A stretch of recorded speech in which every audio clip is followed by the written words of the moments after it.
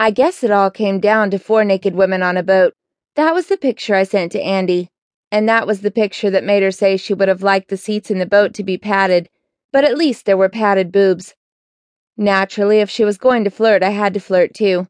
So, I said I liked the padded boobs. From that day forward, there wasn't a text or an email that passed between us that didn't involve a joke with lesbian overtones. I never thought it was really serious.